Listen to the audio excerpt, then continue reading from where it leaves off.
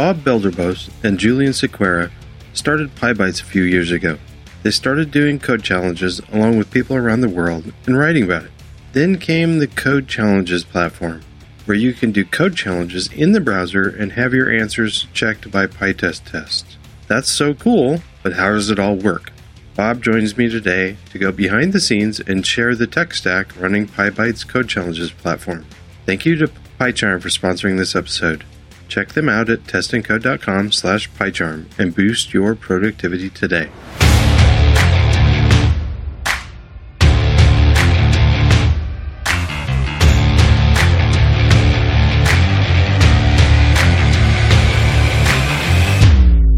Welcome to Test and Code, a podcast about software development, software testing, and Python. Today on Test and Code, we have the joy of having Bob Belderbos. For people that don't know who you are, could you introduce yourself? Yeah, my name is Bob Belderbos. I'm a self-taught programmer since 2009, where I started building websites on the side in PHP. We had the awesome LAMP stack back then. Then I joined Sun and started working in automation, so it was a lot of shell scripts.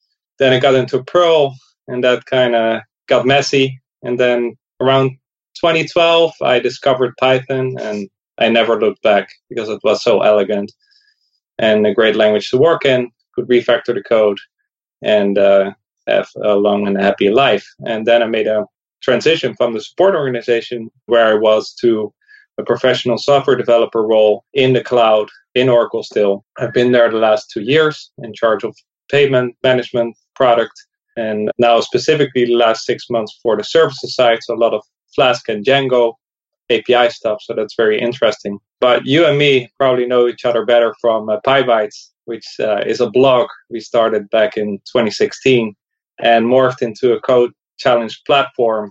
And yeah, that's the stuff we do on the side, and it's attracting a lot of people. We have a growing community of passionate Pythonistas. If my math is correct, then you started PyBites before you transitioned to a full-time developer? Yes, it was around the same time. It was December 2016, and professionally, when I got the software developer role, well, I was doing software development, kind of a one-man shop in the support organization. But when I really transitioned into the team, that was April 2017, so that was shortly after. Okay.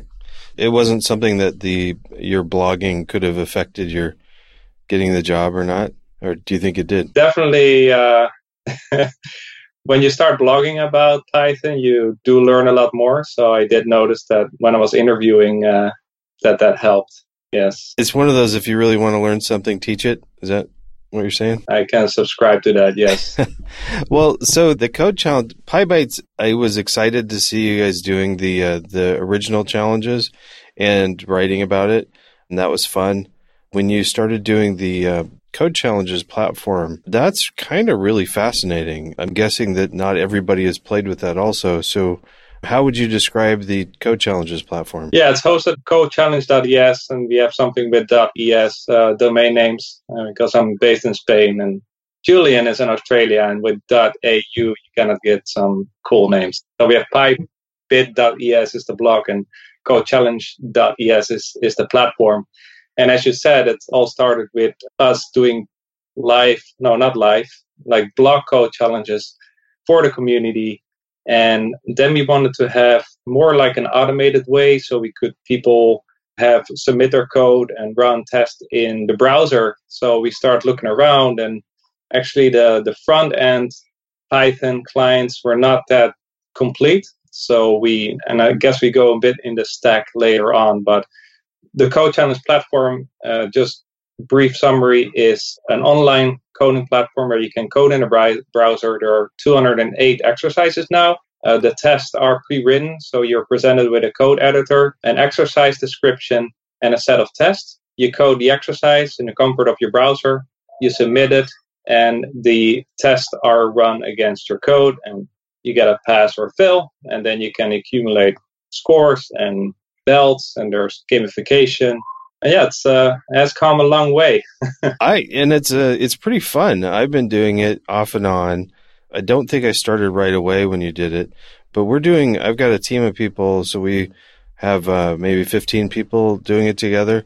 And I don't know, maybe half of them are really active in it. But the option of doing the community thing or a team thing is kind of neat. That's something you added on a little later, right? Yes, first it was the individual user, and then we got some feedback, and we quickly saw the opportunity for teams to use it. And we were very excited to have you on. And you guys did like an exercise a week, right? And then code and then compare solutions or something. Is that still? No, we just sort of are. I'll just go around and pester people that haven't done it for a while. Right. It's fun. And then you're recently adding sort of the same sort of idea, but interviewing, right? So instead of a take-home problem, it's a place for people to submit code challenges or little exercises as part of an interview process? Yeah, correct. So it was first stacked on the enterprise tier, but then we went to PyCon, and all of a sudden, a lot of people were asking, like, can we use your platform for interviewing? And we kind of had that, but like a bit undersnowed, underrepresented. So we made it a whole separate tier. And yes, the recruiter can now go in, add their own bytes.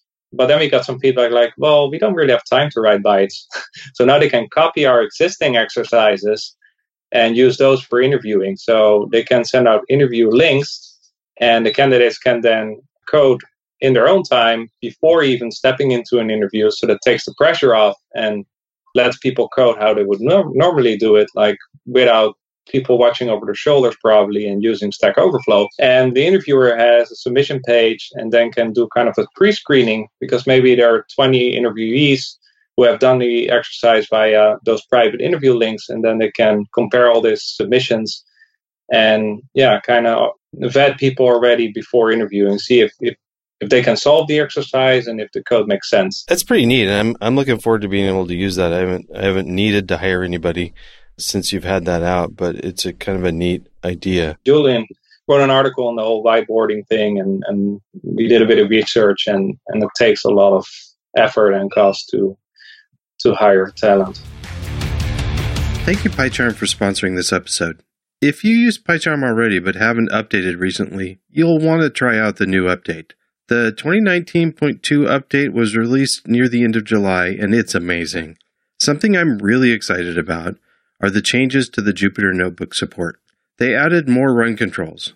You can run the current cell, of course, but you can also run and rerun all of the cells. You can also run all of the cells above the selected cell or all the cells below it. It's very useful for working on and debugging changes and exploring data. It also looks a bit nicer. I didn't know I needed that little extra space between cells, but now that I have it, I like it.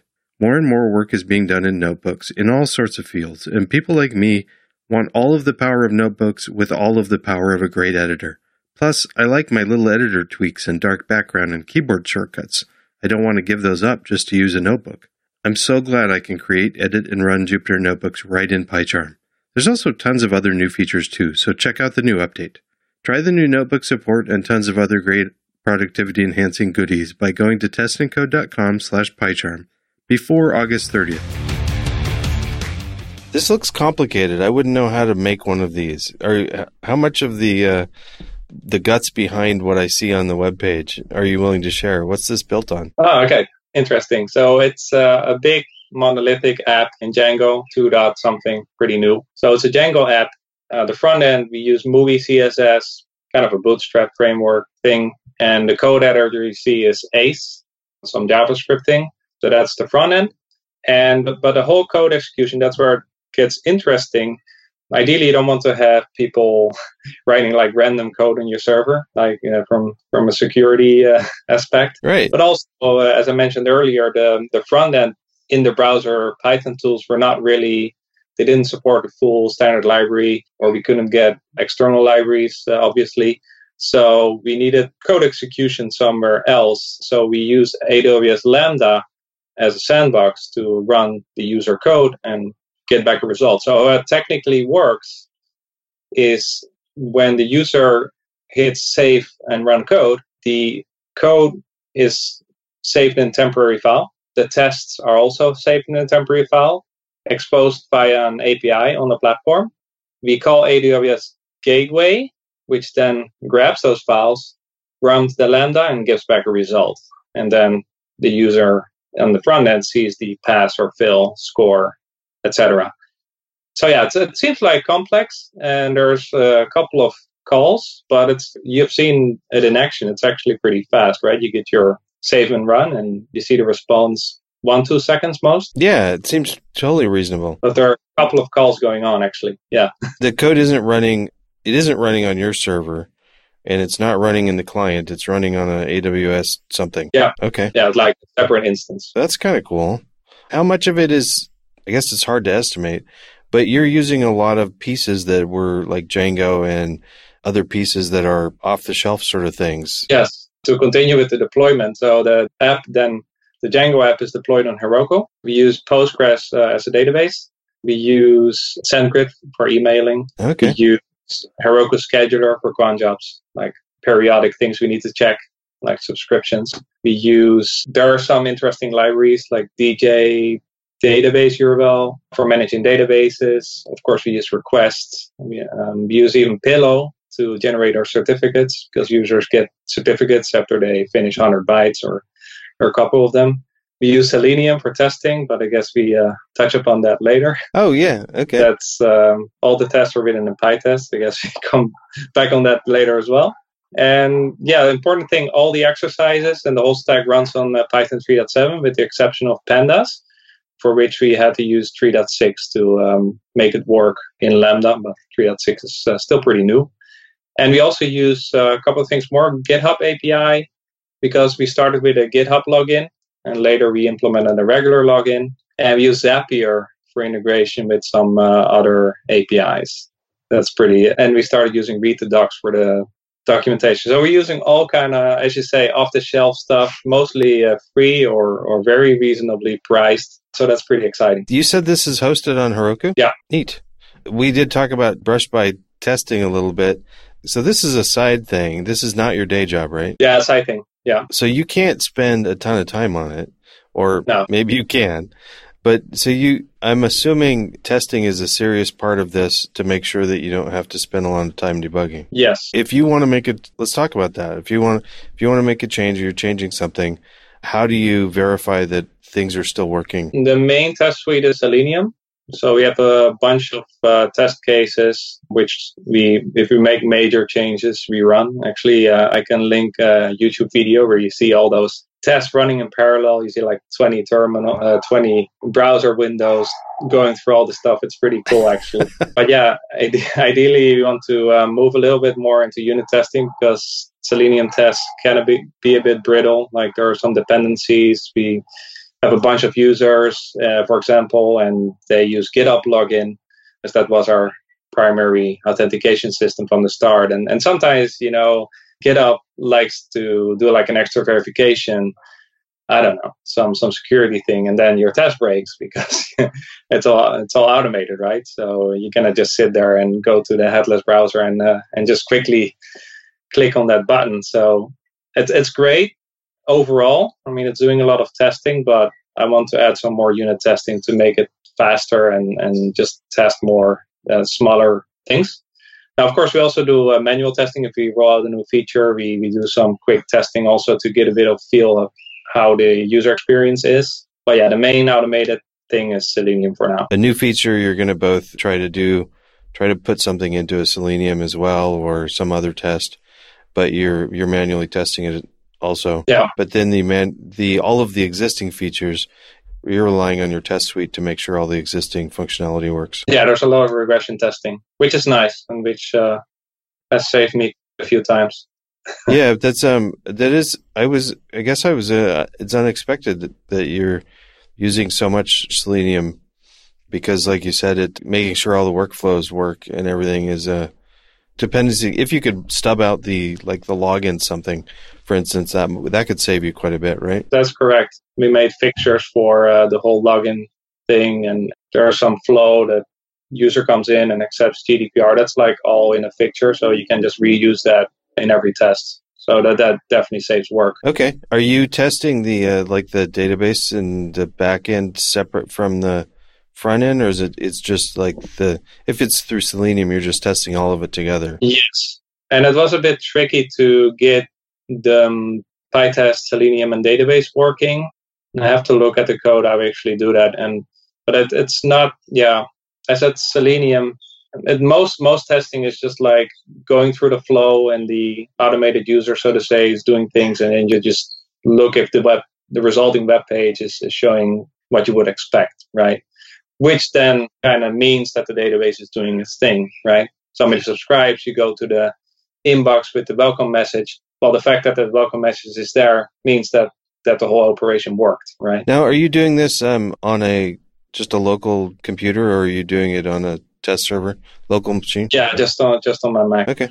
And then testing is part of the user experience too. The challenges have tests associated with them. Yeah, all of them. That's all PyTest. Yeah, and I'm thrilled with that. And I've given some feedback to you guys for some of the testing. I wanted to thank you for the feedback you have given in the past, because we did improve a couple of tests based on what you told us. One of the fun things is sometimes I look at them and I think, yeah, all three of those could probably just all be one test with parameterization, but it might confuse the user a little bit. We ended up using parameterize, or how it's called, quite a lot, because it's so nice, right? It's taking a lot of repetition away, and yeah, but it's true. I mean, how would the user perceive it? Yeah. Have you gotten any feedback from anybody about that? Or I remember Julian saying on the show that we get feedback all the time. Like, I don't understand this. This test can be written better. So it's kind of a Kaizen thing that we make a lot of improvements as we go. So we're very happy that all the exercises are in a database in one central place where we can edit them. So they're not emailed out. So they're sitting in an inbox and you cannot do anything about it. It's all server side. So whatever we update is live on the site in an instant. And just every day we make tweaks based on feedback, making it better. And a lot of it's description, because it's hard to kind of always describe a problem and that people understand it. But some of the changes were also in the tests. Seems like the all of the pieces, getting the payment processing and having users and building up the challenges and all the moving parts seems daunting. What was the hardest thing for you that you didn't expect it to be as hard as it was? That's a good question. It does seem complex. It is complex. I think the hardest thing was to get started, like not over perfecting when you start, because when we started, we actually started to make some sort of tool around the block challenges. So it was all GitHub login and all focused on how people could pull requests that work, and all tailored towards the block challenges. And then we kind of organically grew into the whole exercise, the code in the browser thing. Okay. The hardest part, I mean, funny enough, like extending it these days with new features is not that hard. I think if you have your models in place and like sensible defaults with Django, it becomes easier relatively. So I think the initial structure, the initial framework is the hardest. Are you using the built-in Django ORM? Yes, and it's awesome.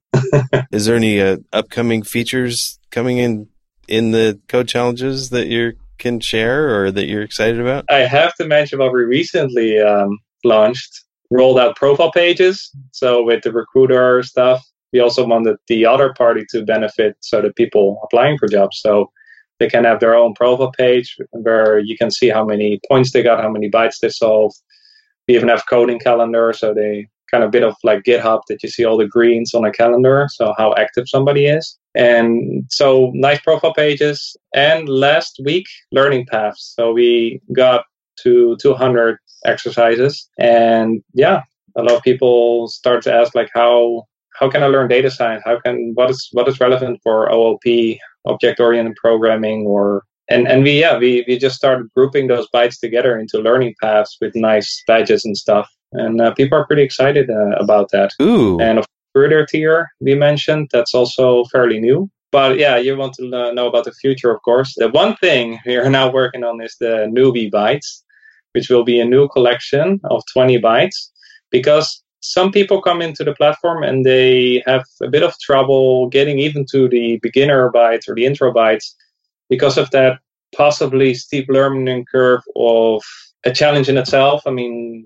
going through a description of 20 lines, plus writing code in a function, plus making sense of the PyTest output. So that's kind of a lot to take in for some newer programmers or people that are just starting out with Python. And you always have to send them away to another resource, and we don't like that. So we are bridging that gap now, and we're making some very, very simple bytes so that people absolutely new to Python can go through those 20 exercises, which will be way more detailed in the descriptions, or really hand-holding, and make them ready for the serious bytes. So that's one concrete thing we're working on now. Now, one of the things I'm kind of jealous about that I think is brilliant is you don't actually teach people how to do this stuff. Yeah. Self-service, right? People can learn by doing the challenges, but you don't have associated resources to say, this is how you learn how to do this. People have to use like Google or whatever to figure out how to get that done. Yes, and some people hate that, right? And some people love it because they're forced to look at these resources. And yesterday, somebody said, like, yeah, that's really what I actually need to learn. As a developer, I need to kind of get up to speed with any technology and in hitting the ground running. And that's what the platform is teaching me, right? So, yeah, that's two sides. I was just thinking that that's definitely a job skill. On the job, you're not going to have a how to solve this problem. You got to figure it out with whatever you've got. Often by yourself, right? Yeah. People are busy and it's just expected of you. I did not know about these learning paths, and I'm excited about these. That's brand. It's so cool. We've got like data analysis path, object-oriented programming, web scraping. Web scraping, that looks fun. Yeah, I was surprised we could even do that. But as we now support external libraries, turned out that we had a couple of bytes on Beautiful Soup and Request, and yeah, we had the materials. I mean, it'd be 200 exercises, it becomes easier to... Well, it's a great idea because, like you said, you've got like 200 exercises. Which ones should I do? But when you break it into a path, you've only got like, a dozen or so in a certain path. It's not too daunting. Yeah. And another thing I want to put in the bucket of the future, or already future in the present, is that we're working with a couple of byte authors. So we're not only writing the bytes ourselves anymore, because we're spread too thin, as you know. And we don't know everything, of course. We only know our bit of Python. So we're getting some, more specialties in. One in particular is network programming that we don't know anything about, but we do want to offer on the platform. So we're working with a couple of folks, and they're adding bytes as well. Oh, that's a great idea. Yeah. Cool. Well, thanks so much for coming on and telling us about all this cool resource. I'm excited to see where it goes. I think it's also an exciting example of what people can do just as a side thing to help out the community. This is also an example of look at this and you go, oh my God, I could never make this. But they didn't make it like this to begin with. It started smaller and it's built up over time. So it's cool. Thanks a lot for having me. I really appreciate it. All right. Thanks. We'll talk to you later. All right. Cheers. Thanks to Bob for that fun discussion and for bringing us a cool tool to practice Python. Thank you to PyCharm for supporting the show. Don't forget to go to testandcode.com/PyCharm before August 30th to get your 4-month free trial of PyCharm Pro and get your work done faster with a great editor. That link is also in the show notes at testandcode.com/83. Thank you also to Patreon supporters. You've been with me through thick and thin, and it means the world to me. That's all for now. Now go out and maybe start something small, release it, and grow your skills with your project like Bob and Julian have. But whatever you do, make sure it's well tested. With PyTest, of course.